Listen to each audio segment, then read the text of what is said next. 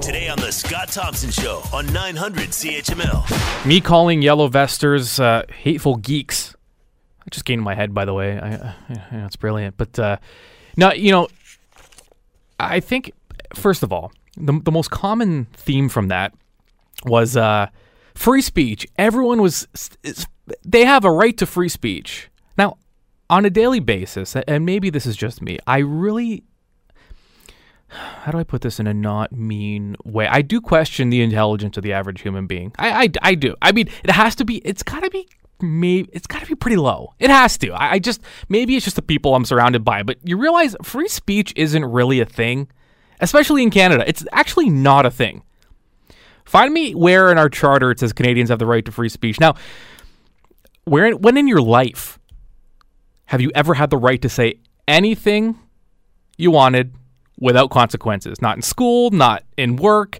Now, you do have freedom of expression within reason. Canadians have a right to fundamental freedom of expression. That's in the charter.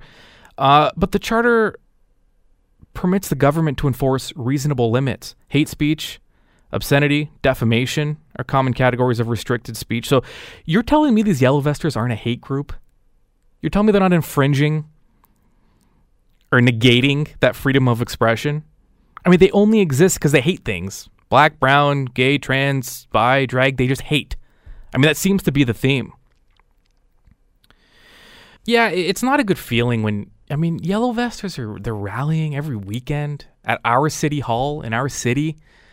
There is something about that rubs, and I'm not a direct member of the LGBTQ2 community. I mean, I like to think I'm an ally. I hope I am. I try to be. And in that sense, I don't like it. I mean, it's upsetting. It's upsetting for me. I can't even imagine what it's like being in that community. And it really gets me thinking about the psychology behind these white supremacist movements. And I did a lot of research today, actually. Well, I Googled things. I guess in today's day and age, that's a lot of research. But just the psychology of it, and it's kind of what you'd expect. I mean, there's tons, now that it's kind of unfortunate that we need all this research because it's such an issue that there's so much research being done on it. But in another sense, it's good that the research is available. But this is from Live Science, and they've quoted a bunch of university studies from all throughout the U.S.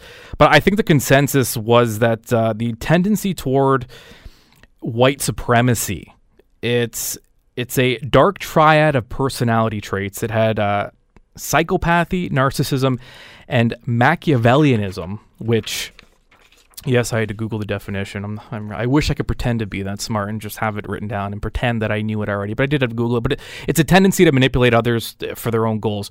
But ultimately, it's racial extremism may be about belonging more than anything else. And I think that's kind of the basis of the research, and it helps them that, Donald Trump, they did, George Washington University in the U.S.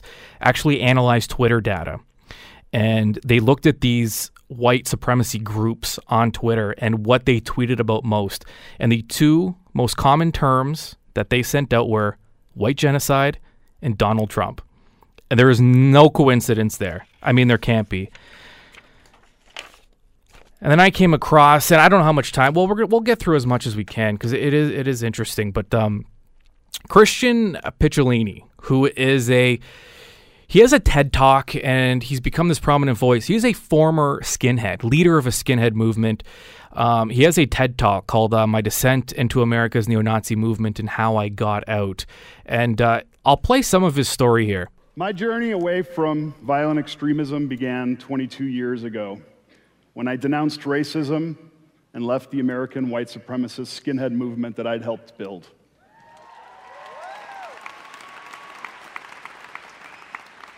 I was just 22 years old at the time, but I had already spent 8 years, from the time I was 14 years old, as one of the earliest and youngest members and an eventual leader within America's most violent hate movement.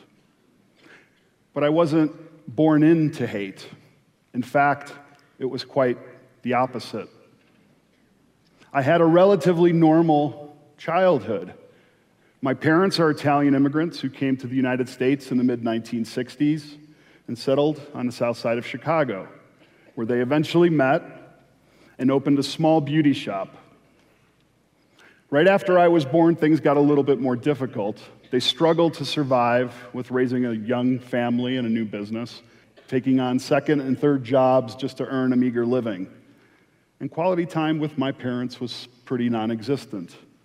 Even though I knew they loved me very much, growing up, I felt abandoned. I was lonely, and I started to withdraw. And then I started to resent my parents and become very angry. Anger. Supremacists,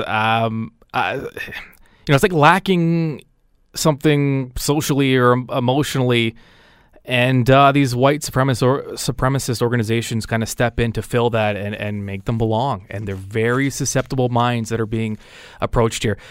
You know what? I have more from, and this is a really great TED Talk, and I'll tell you where to find it in a bit, but I'm going to play more of this, but we need to break because I want as much time as possible. You're listening to the Scott Thompson Show podcast on 900 CHML. I really want to get to these because I think they're great. We're talking about the psychology of this neo-Nazi, white supremacist, alt-right movement. And what about the alt-left? Stop it. Stop with the alt-left. What's a far-left rally look like? What, like a pro-choice thing, like a women's rights march? Like, don't even compare the two. Get away from me with that both sides stuff. Christian Picciolini had a TED Talk, My Descent into America's Neo-Nazi Movement and How I Got Out. Before the break, and you could probably find all this on the podcast later, but first clip I played, he told his story. Here's how he got picked to join the skinheads and how he got recruited. And it starts with the fact that he's an immigrant. He has parents that are working really hard, and so they're not around. He feels alone. He doesn't feel enough love from his parents. And this is where it continues. And as I was growing up, through my teenage years, I started to act out to try and get attention from my parents. And one day, when I was 14, I was standing in an alley, and I was smoking a joint, and a man who was twice my age, with a shaved head and tall black boots, came up to me, and he snatched a joint from my lips. Then he put his hand on my shoulder, and he looked me in the eyes, and he said, "That's what the communists and the Jews want you to do to keep you docile." I was 14 years old. I'd been trading baseball cards and watching Happy Days. I didn't really know what a Jew was. It's true. And the only communist that I knew was the, bad Russian guy in my favorite Rocky movie.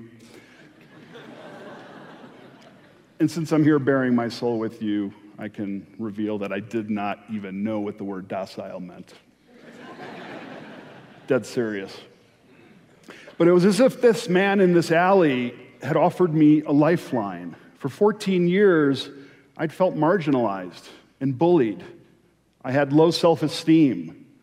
And frankly, I didn't know who I was, where I belonged, or what my purpose was. I was lost.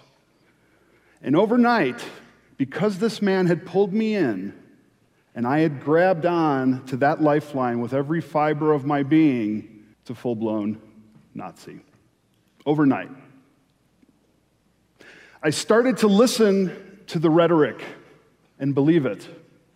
I started to watch very closely as the leaders of this organization would target vulnerable young people who felt marginalized and then draw them in with promises of paradise that were broken.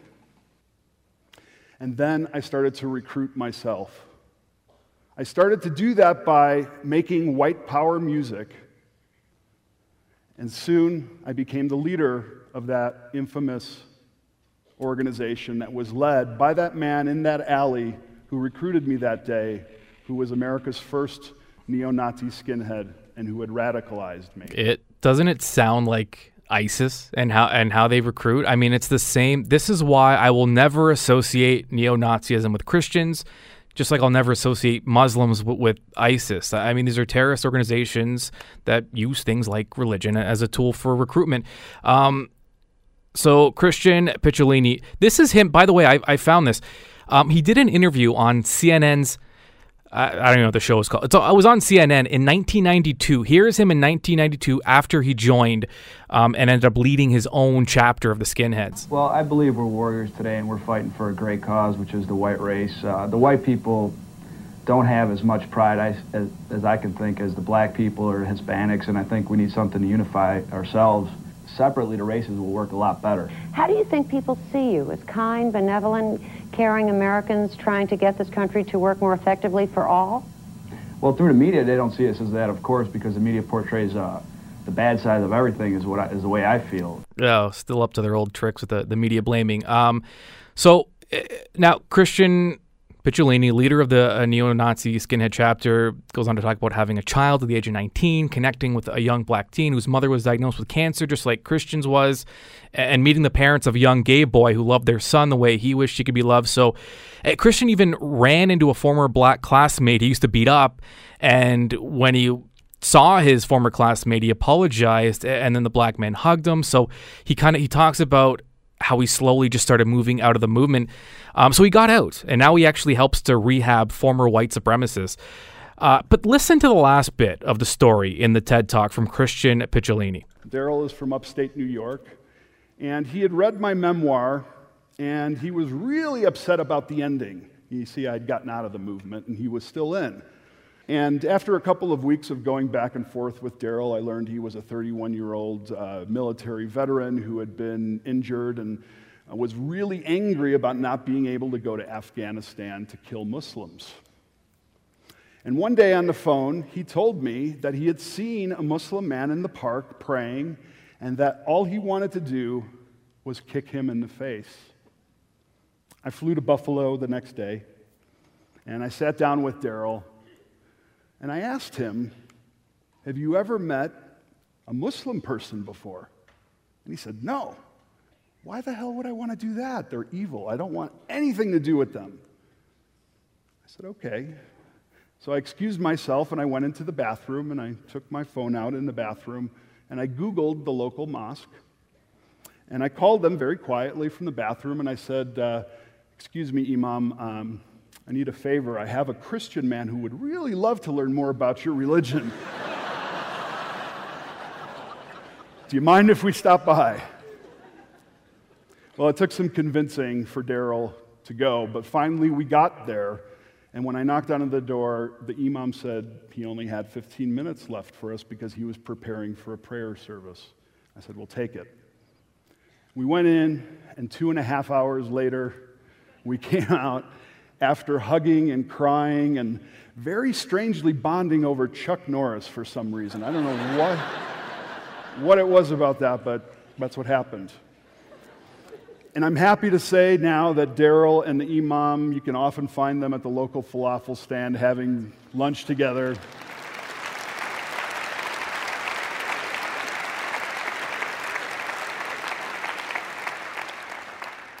You see, it's our disconnection from each other. Hatred is born of ignorance. Fear is its father, and isolation is its mother.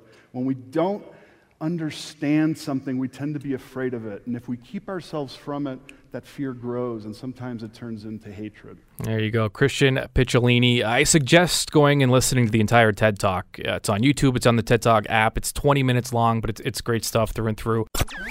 The Scott Thompson Show, weekdays from noon to 3 on 900 CHML.